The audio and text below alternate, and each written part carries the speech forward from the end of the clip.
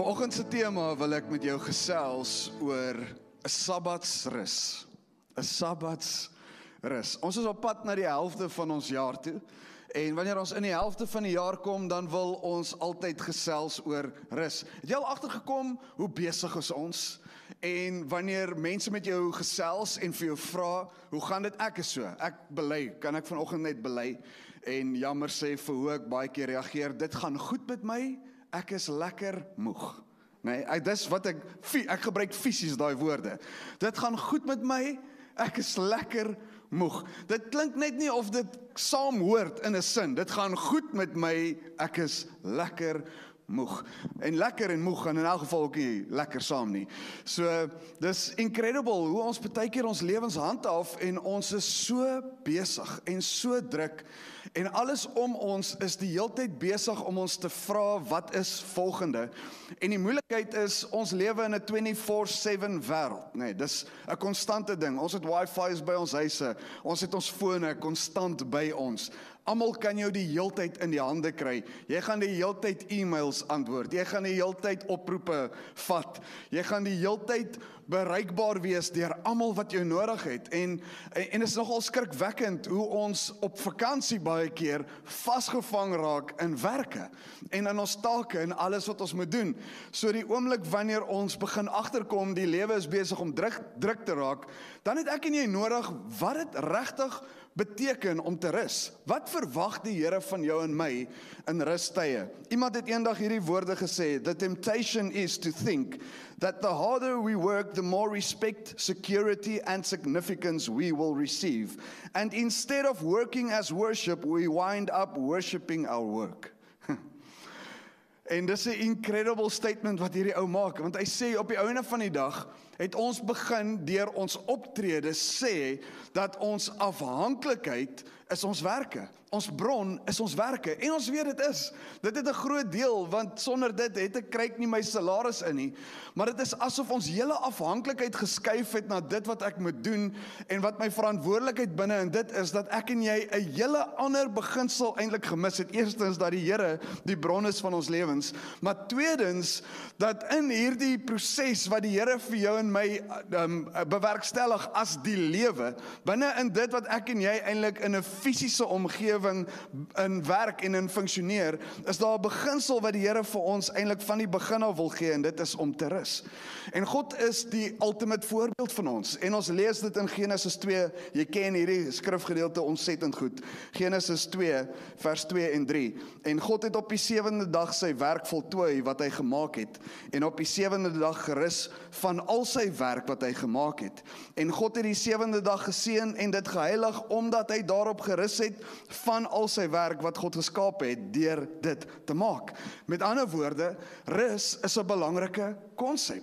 Wanneer die Here die skepping aan mekaar sit en alles voltooi en klaarmaak, dan sê hy, hier's 'n beginsel wat ek wil hê die mense moet toepas. En dit word so 'n belangrike beginsel dat die Here dit as 'n wet gee vir die mense wat ons die Sabbat noem. Eksodus 31 vers 13 en 14 verduidelik dit as volg: Spreek jy met die kinders van Israel en sê, julle moet sekerlik my Sabbate onderhou, want dit is 'n teken tussen my en julle in julle geslagte, sodat die mense kan weet dat ek die Here is wat julle heilig. Hoor gou hierdie incredible konsep wat die Here gee, wanneer hy praat en hy sê, wanneer jy met die mense praat, wanneer julle hierdie konsep moet verduidelik van die Sabbat, wanneer julle moet gesels oor rus, dan sê hy die volgende, julle moet my Sabbate onderhou, want dit is 'n teken tussen my en julle. Met ander woorde, die Here sê, hier's veel meer as 'n wet wat geonderhou moet word. Hier's 'n teken,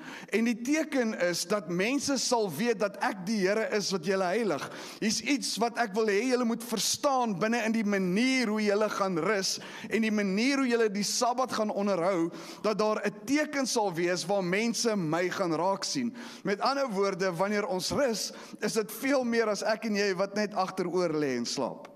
veel meer as ek en jy wat agteroor lê met ons voete in die lug. En dan gaan vers 14 aan en hy sê, onderhou dan die Sabbat, want dit moet vir julle heilig wees. Hy wat dit onheilig, moet sekerlik gedood word, want elkeen wat daarop werk verrig, die siel moet uitgeroei word onder sy volksgenote. En die Here raak so ernstig oor hierdie begrip en hierdie beginsel, dat hy sê, as jy dit nie reg kry om hierdie ding te onderhou nie, dan moet jy eerder maar sterf, want jy gaan dit nie maak nie. Jy gaan dit in any way nie kan volhou nie. Jy gaan in any way nie uitkom waar jy verstel is om uit te kom nie, as jy nie hierdie beginsel verstaan nie. As jy nie verstaan wat dit beteken is om in 'n sabbatsoomblik eintlik te kan rus nie, dan mis jy 'n groot deel van wat ek bestem en beplan van jou. En daar's twee pertinente goed waaroor ek met jou wil gesels vanoggend. Die eerste een, en is voor die hand liggend, is rus het 'n doel. Rus het 'n doel. En die doel is nie om te slaap nie. Die doel is nie om onder die duwye in te klim nie. Psalm 121 vers 4 sê, kyk, die bewaarder van Israel slymer of slaap nie. So God rus, maar hy slymer of hy slaap nie. So daar's definitief 'n verskil. Wanneer ons gesels oor rus, wanneer ons gesels oor 'n sabbatsrus, is dit veel meer te doen as om my oë toe te kry en te sê, nou sluit ek myself af van die wêreld. Ek spot altyd wanneer ek 'n middagslaapie wil vat, en dit gebeur nie baie nie, ek hou nie van 'n middagslaapie nie, maar dan sal ek sê, ek gaan intree vir Rusland. Ek gaan bietjie intree vir hulle het vir Rusland. Ek gaan in Rusland gaan lê en bietjie my oë toemaak vir hulle. En dis baie keer 'n konsep wat ons dink, hierdie is 'n moment, ek gaan dit net skep, ek het nou slaap nodig, maar wanneer die Here praat oor 'n sabbatsrus, dan sê hy, God slymer of slaap nie, en Jesus self word eintlik vir ons 'n incredible voorbeeld van hoe ek en jy veronderstel is om te werk wanneer ons onsself onttrek en onsself terugtrek van alles wat besig is en alles wat belangrik is en alles wat gedoen moet word en alles wat voltooi moet word. En Jesus wys vir ons in Lukas 5 vers 16, hy sê, maar hy het hom in verlate plekke teruggetrek en gebid. Jy sien, rus is nie sodat ek niks doen nie, rus is sodat ek vol raak. Rus gee my tye waar my liggaam fisies kan rus, maar waar my siel en my gees versadig kan word. En as ons nie dit verstaan nie, is ons besig om in 'n rigting in te beweeg waar ons konstant eintlik net moeg gaan wees. Waar ons konstant eintlik uitgeput gaan wees en waar ons uit rus oomblikke uitkom en sê, maar ek het eintlik nog rus nodig. Ek het nog nodig om nog vol te raak. Ek het nog nodig om nog bietjie net rustig te wees, want hier is die beginsel, jy kan of rus en momentum kry of jy gaan rus en agteruit gaan. En as die oomblik wanneer ons rus op 'n verkeerde manier verstaan, kan dit eintlik momentum keer in ons lewens. En daarom is daar 'n belangrike ding wat eintlik op my gees druk vanoggend om te sê, Here, help ons dat ons nie 'n generasie word wat konstant moeg is nie. Want dis wat ek agterkom. Ons hardloop van een ding na die ander ding en ons almal is uitgeput. Niemand sien kans vir enigiets anders nie. Niemand wil opstaan en die volgende ding voor ja sê nie, want ons is uitgeput en ons is tam en ons is moeg. Rus kan of momentum gee of dit kan momentum steel as ons nie op die regte manier gaan rus nie. En hier's die interessante ding net rondom hierdie woord van Sabbat. Wanneer hy die woord gebruik in die 10 gebooie, is dit die eerste een en die enigste een wat hy sê, gedenk die. Dis die enigste een wat bietjie so ander flavor het saam met jy moet jou vader en jou moeder eer. Exodus 20 vers 8 sê, gedenk die Sabbat, dat jy dit heilig. Die Engels sê, remember the Sabbath day. Remember it. En is iets wat hy 'n ander flavor ingee. Wel 8 van die 10 gebooie, jy mag nie, jy mag nie, jy mag nie, jy moenie. En dan kry ons 'n ander flavor tussenin en sê eer jou vader en jou moeder, maar die 4de ene het 'n hele ander tema as al die ander. Onthou die Sabbat. En dit is asof hy 'n beginsel insit reg aan die begin en hy sê, hier's iets wat ek wil hê julle moet aan dink wanneer julle in 'n rustyd ingaan. Hier's iets wat ek wil hê julle moet bewus van wees wanneer julle hierdie beginsels gaan toepas. En is nie net om te onthou om dit te onderhou nie. Daar's 'n wesenlike intentionele gedagtewyse wat moet saamgaan in hierdie moment. Hoor wat sê Deuteronomium 5 vers 15. En hy begin en hy sê, en jy moet daaraan dink. Onthou nou hy sê, remember the Sabbath. Dink daaraan, gedenk die Sabbat. Nou sê hy die volgende in Deuteronomium 5 vers 15. En jy moet daaraan dink dat jy in Egipteland 'n slaaf was en die Here jou God jou daarvandaan uitgelei het deur 'n sterke hand en 'n uitgestrekte arm. Daarom het die Here jou God jou beveel om die Sabbatdag te onderhou. Hoor jy wat is die verskil wat hy skielik hier inbring? Hy sê elke keer wat jy die Sabbat ingaan, elke keer wat jy in 'n rustyd ingaan, dan wil ek hê jy moet aan iets dink. En nou gee hy vir hulle iets pertinents en iets spesifieks. Hy sê onthou dat julle slawe was. En nou sê hy, wanneer ek in 'n rustyd ingaan, is dit 'n onthou en 'n besef dat die Here my verlosser is. En hy gee twee konsepte net, dat hy 'n sterk hand het en 'n uitgestrekte arm het. En hy begin gesels oor die oomblik wanneer jy deur jou lewe gaan en deur die prosesse gaan en jy kom eintlik aan die ander kant van dinge uit en die Here begin met jou gesels oor hierdie is 'n tyd wat jy nou bewus moet wees. Dan sê hy, onttrek jou nou self van alles anders af en sluit jouself af van alles wat nou besig is en onthou dat die Here jou verlosser is. En dit maak skielik 'n liggie aan. Dit sit skielik 'n liggie aan wanneer ons dan dink, maar die heel eerste Sabbat in Exodus wat ingestel is, dan was daar 'n moment wanneer hy sê onthou, en dit is eintlik dan 'n onthou dat die Here die skepper is. Die oomblik toe God die skepping klaar gemaak het, het hy gerus. En al wat hy nou sê is, jy as mens, die oomblik wanneer jy stop om te dink waar jy vandaan kom, laat die Sabbat, laat die rustyd vir jou wees, die oomblik wanneer jy die skepper waardeer.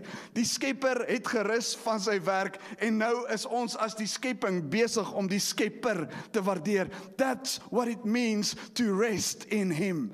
En dis wat vir jou en my gaan energie gee. Dis wat vir jou en my gaan respond op 'n manier wat anders lyk as die wêreld. En nou sê hy eintlik, rus word deel van my worship. Dis deel van my respons na die Here toe. Hy het my gevorm, hy het my gemaak. Die hart van die Sabbat was altyd dat dit uit 'n uitvloeisel van verhouding sal wees en 'n verstaan van wie hy is en dat ek sal reageer uit 'n aanbiddingsoomblik en sê, Here, dankie dat ek vir 'n oomblik kan stop. Ek as die skepping, ek as iemand wat gemaak is in u beeld en in u gelykenis, die oomblik wanneer ek in my werk betrokke raak, is daar moments waar ek net moet my voete geplant kry en sê, dankie vir die een wat my gemaak het en my gevorm het in die manier wat ek is. Dankie dat ek kan reageer op hierdie manier. En nou gaan hy verder en hy sê, nie net het God my gemaak nie, nie net is ek uit 'n respons van die skepper en 'n skepingsgedeelte nie. Hy sê, in hierdie skepping het julle verdwaald geraak en het daar goed ingesyfer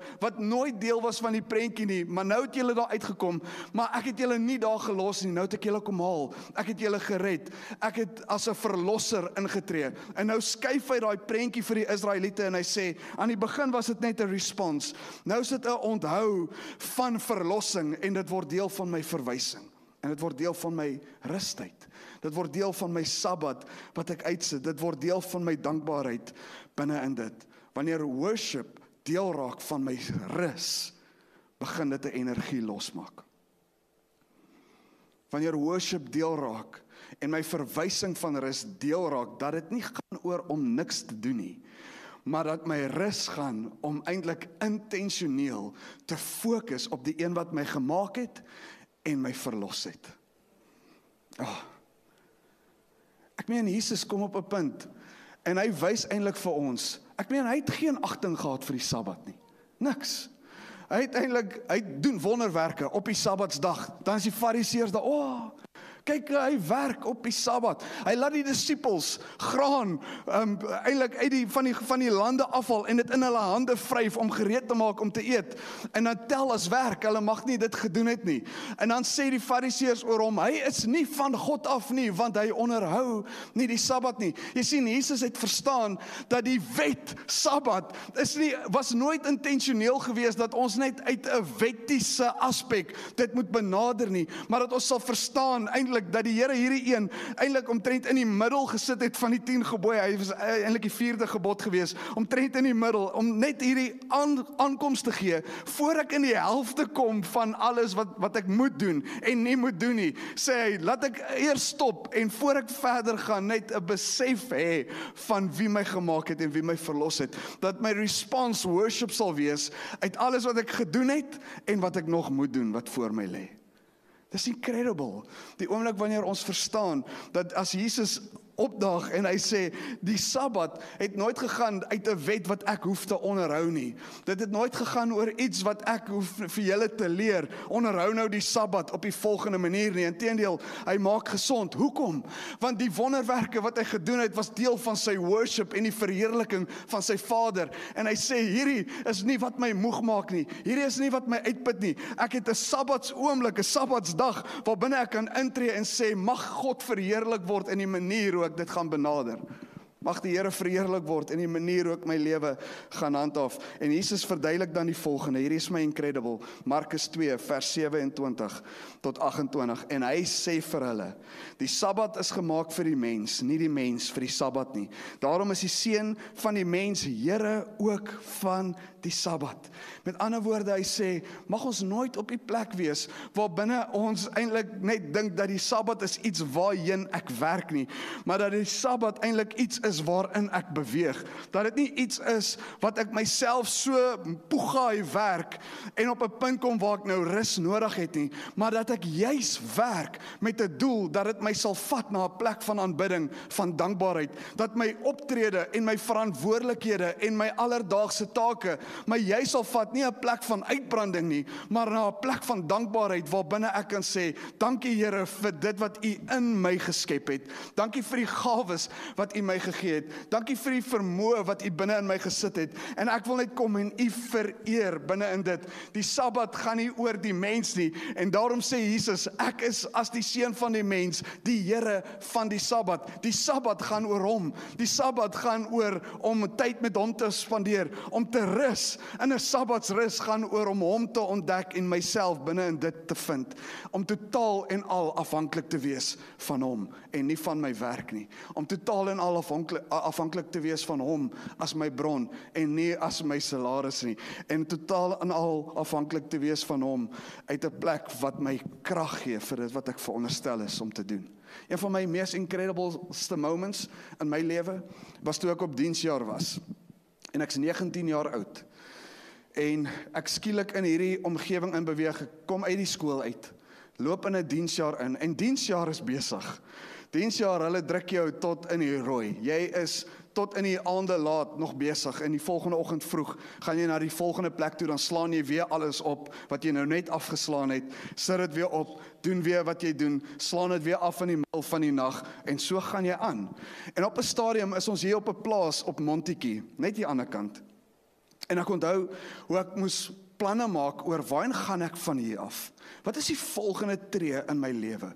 Wat is die volgende ding wat ek nou gaan doen? En ek onthou, hulle gee ons 'n afdag, een afdag, terwyl ons in Montetjie is, en hulle sê, vandag kan jy doen wat jy wil. Daar's ouens wat gaan abseiling doen, as jy dit wil gaan doen, jy kan gaan. Daar's ouens wat 'n hiking trail gaan doen, as jy dit wil gaan doen dit. As jy net in die dorp in wil gaan doen dit. Jy kan basically doen wat jy wil. Daai oggend staan ek op, en ek dog toe, ek wil gaan abseiling doen. Dit klink nou amazing. Dit gaan my verfris. Dis bietjie iets anders.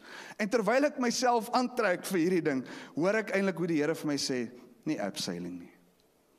Jy moet stop vir 'n oomblik. En in daai oomblik was vir my een van die mees defining moments, waar ek my Bybel gevat het, en my notaboek, en ek op 'n klip onder 'n boom gaan sit het, en gesê het, Here, praat met my. Ek wil net hoor wat U sê. En ek het gesê, ek gaan nie opstaan van hierdie klip af nie, ek het die hele dag, Here, ek gaan nie opstaan van hierdie klip af, totdat U nie met my gepraat het nie. En in daai moment, het ek skielik besef, wat beteken dit om te rus? Om te rus is nie om net te lê nie, om te rus is nie net iets te doen wat my gaan recharge nie, om te rus is om te hoor wat sê die Here. En ek kan nie vir jou verduidelik wat se energie in my opgestaan het, die oomblik toe die Here met my begin gesels, en hy vir my 'n paadjie begin gee, en sê, Lenrou, volgende jaar gaan jou jaar so lyk nie. Ek kan nie vir jou verduidelik wat se las dit van my skouers afgehaal het nie. Skielik het ek nie meer spanning met alles waarmee ek heeltyd besig is, ek moet 'n besluit maak, ek moet 'n keuse maak nie. Skielik is daar 'n verfrissing in alles wat ek doen, en alles wat ek van hierdie punt af gaan doen in daai diensjaar, is om my voor te berei vir die volgende tree, want skielik het ek 'n purpose, skielik verstaan ek, skielik rus ek in my werk selfs. Tweede beginsel is, rus is 'n plek waar ek leer. Rus is 'n plek waar ek leer. Rus was nooit veronderstel net om 'n plek te wees van afsny nie. Jesus leer ons die volgende, Matteus 11 vers 28 tot 30, hy sê, kom na my toe, almal wat vermoeid en belas is, ek sal julle rus gee. Neem my juk op julle en leer van my. Hoor jy dit? Neem my juk op julle en leer van my, want ek is sagmoedig en nederig van hart, en julle sal rus vind, vir wat? Jou liggaam? Hallo?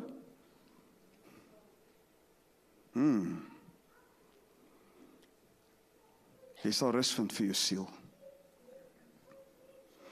En skielik begin die Here eintlik met ons gesels oor 'n rus wat ons moet verstaan, wat nie gaan oor my liggaam, wat net, my liggaam het slaap nodig, hy het. Maar dit beteken niks vir my siel nie. En nou sê die Here vir jou en my om te verstaan wat dit beteken om te rus. Die heel eerste prentjie, kom na my toe. Kom na my toe. Kom met alles wat jy het, stree in hierdie verhouding en verstaan, dit is 'n response na hom toe, verstaan, dit is van my kant af, ek loop na hom toe, verstaan, dit is 'n deel wat ek kom en intentioneel wees en sê, Here, ek gaan nie net nou stop nie, kom na U toe. En dan leer hy ons die volgende, neem my juk op en leer van my. En dat Sabbatsrus, om te rus, juis gaan om iets te ontdek en iets te leer. En dat ek en jy in tye van rustigheid eintlik sal begin funksioneer op 'n level waar binne ons sê, terwyl ek nou eintlik nie veel ander verantwoordelikhede het nie, Here, leer my iets. Leer my iets oor dit wat ek moet doen. Een van die beste gebede wat ek geleer het om te bid in my lewe, is wanneer ek opstaan, is om te sê, Here, leer my vandag weer iets van hoe om 'n pastoor te wees. Want ek dink ek het dit uitgefigure gekry tot op hierdie punt, maar daar's nog iets wat ek kan leer. Leer my vandag, hoe is ek 'n beter pastoor as wat ek gister was? Leer my vandag, hoe is ek 'n beter man vir my vrou? Leer my vandag oor die take en die goed wat ek veronderstel is om te doen. Leer my vandag oor alles wat ek nodig het om uit te gaan. Een van die beste stories van dit is eintlik George Washington Carver. Julle het al die storie gehoor, wat hy op 'n plek gekom het waar hy so frustreerd geraak het oor wat hy moet doen met sy lewe, en hy vra die Here, leer my iets van die skepping, en die Here sê niks. Leer my iets van hoe 'n mens gebore is, en die Here sê niks. En op 'n stadium raak hy so frustreerd. Hy was 'n landboukundige, dit was sy forte gewees.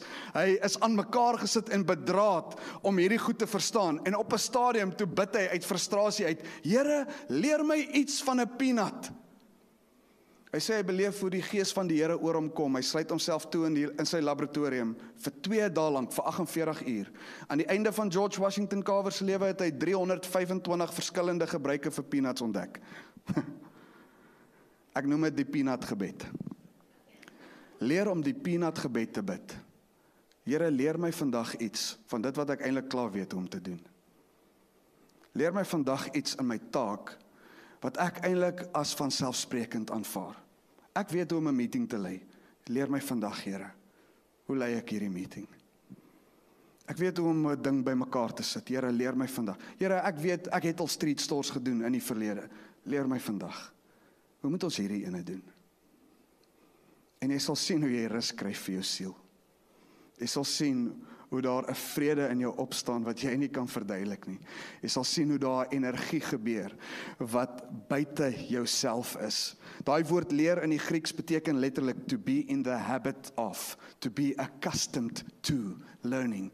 En Jesus sê letterlik, neem my juk op en leer van my. Kom in die gewoonte dat alles waarmee jy besig is, jy leer om te leer by my.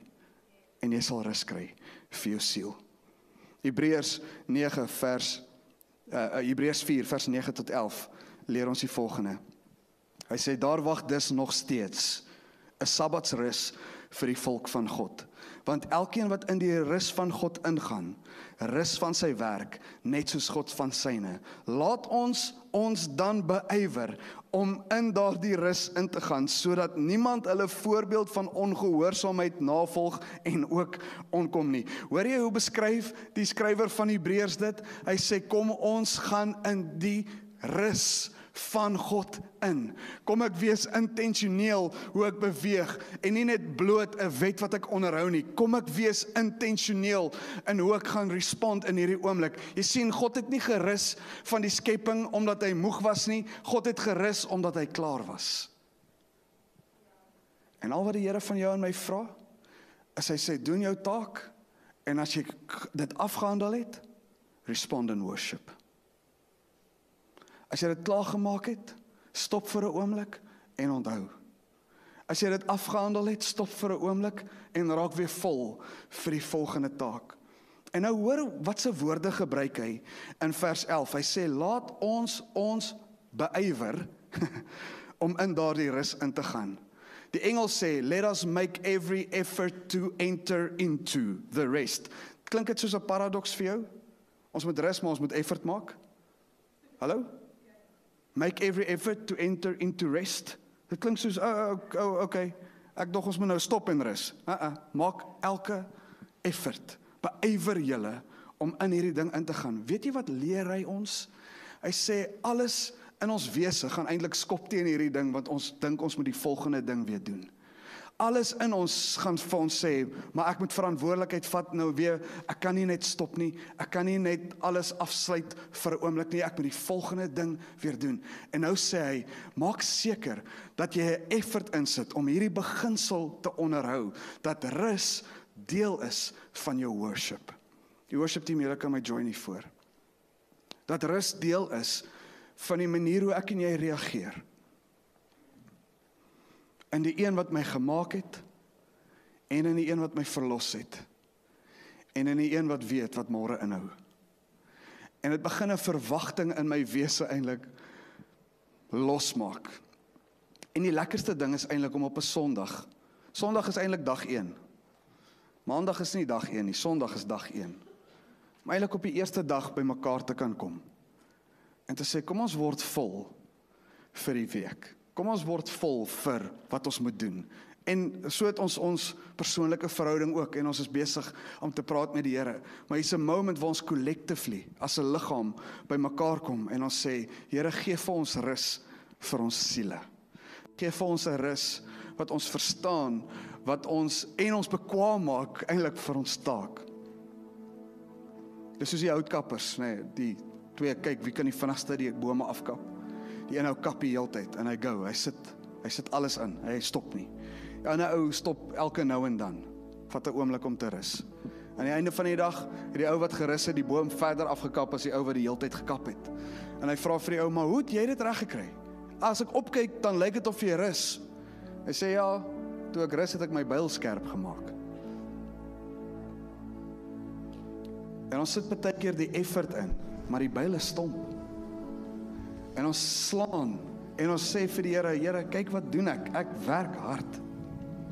En die Here sê, maak net jou byl skerp, stop by my, ek wil jou sê en leer wat jy moet doen. Hou op net swaai vir die fences, hou op net in 'n roetine kom, waar jy dink, ag, dis nou maar wat ek doen. Maak jy byl skerp. Halftyd in sport is 'n tyd van hergroepering. Is 'n tyd waar binne 'n span kan sê, okay, die dinge het gewerk, of die dinge het nie gewerk nie. En dan kan daar 'n gesprek kom en sê, ouens, ons het nodig om 'n strategie te verander vir hierdie tweede helfte, want as ons gaan aanhou met wat ons doen, wat ons gedoen het in die eerste helfte, gaan hierdie telling baie groot wees. En dit voel vir my, ek en jy het vergeet hoe om te leer, hoe om te stop, en te sê, Here, voel vir my, ek het nodig om te hoor, wat is 'n nuwe strategie? Ek het nodig om te hoor, wat wil jy verander? Want wanneer ek en jy leer, as Jesus sê, neem my juk op en leer van my, dan leer ek en jy baie keer wat om aan te hou doen en wat om op te hou doen.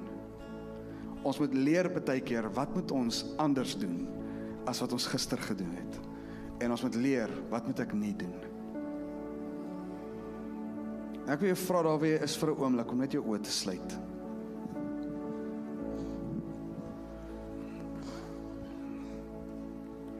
Ek weet hier's vandag iemand wat moeg en mat is.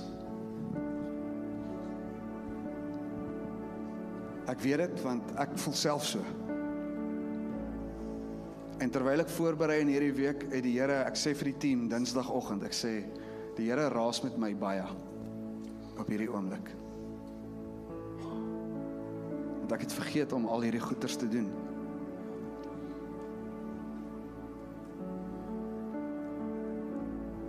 En ek weet, is iemand wat vanoggend hier sal sit en jy voel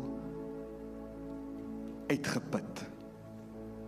Jy het nie energie nie. Jou liggaam is moeg.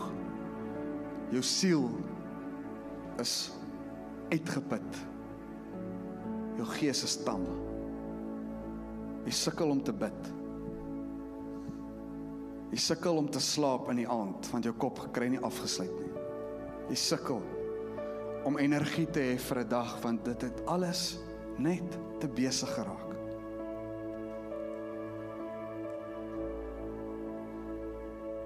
Ek beleef hoe die Here jou nooi vanoggend as 'n profetiese aksie, kom na my toe.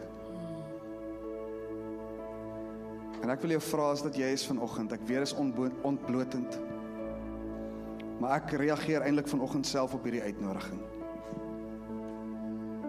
As dit jy is vanoggend, wil ek jou vra, staan op uit jou stoel en loop vorentoe. As jy vanoggend net nodig het dat ons saam met jou bid. Sal enige iemand is wat wil reageer op hierdie uitnodiging. As jy aanlyn saam met ons kyk, wil ek jou vra, staan op van jou sitbank af, van jou sitplek af, en loop net vorentoe. Al gee jy 1 tree, kan jy net 1 tree gee. Just do it.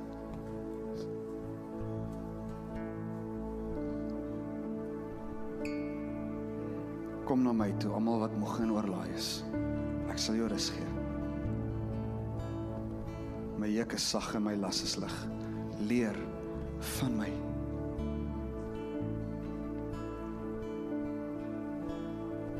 Mag jy terwyl jy vanoggend hier voor staan, mag jy voel en beleef hoe die Here met jou kom praat in jou hart en in jou siel in.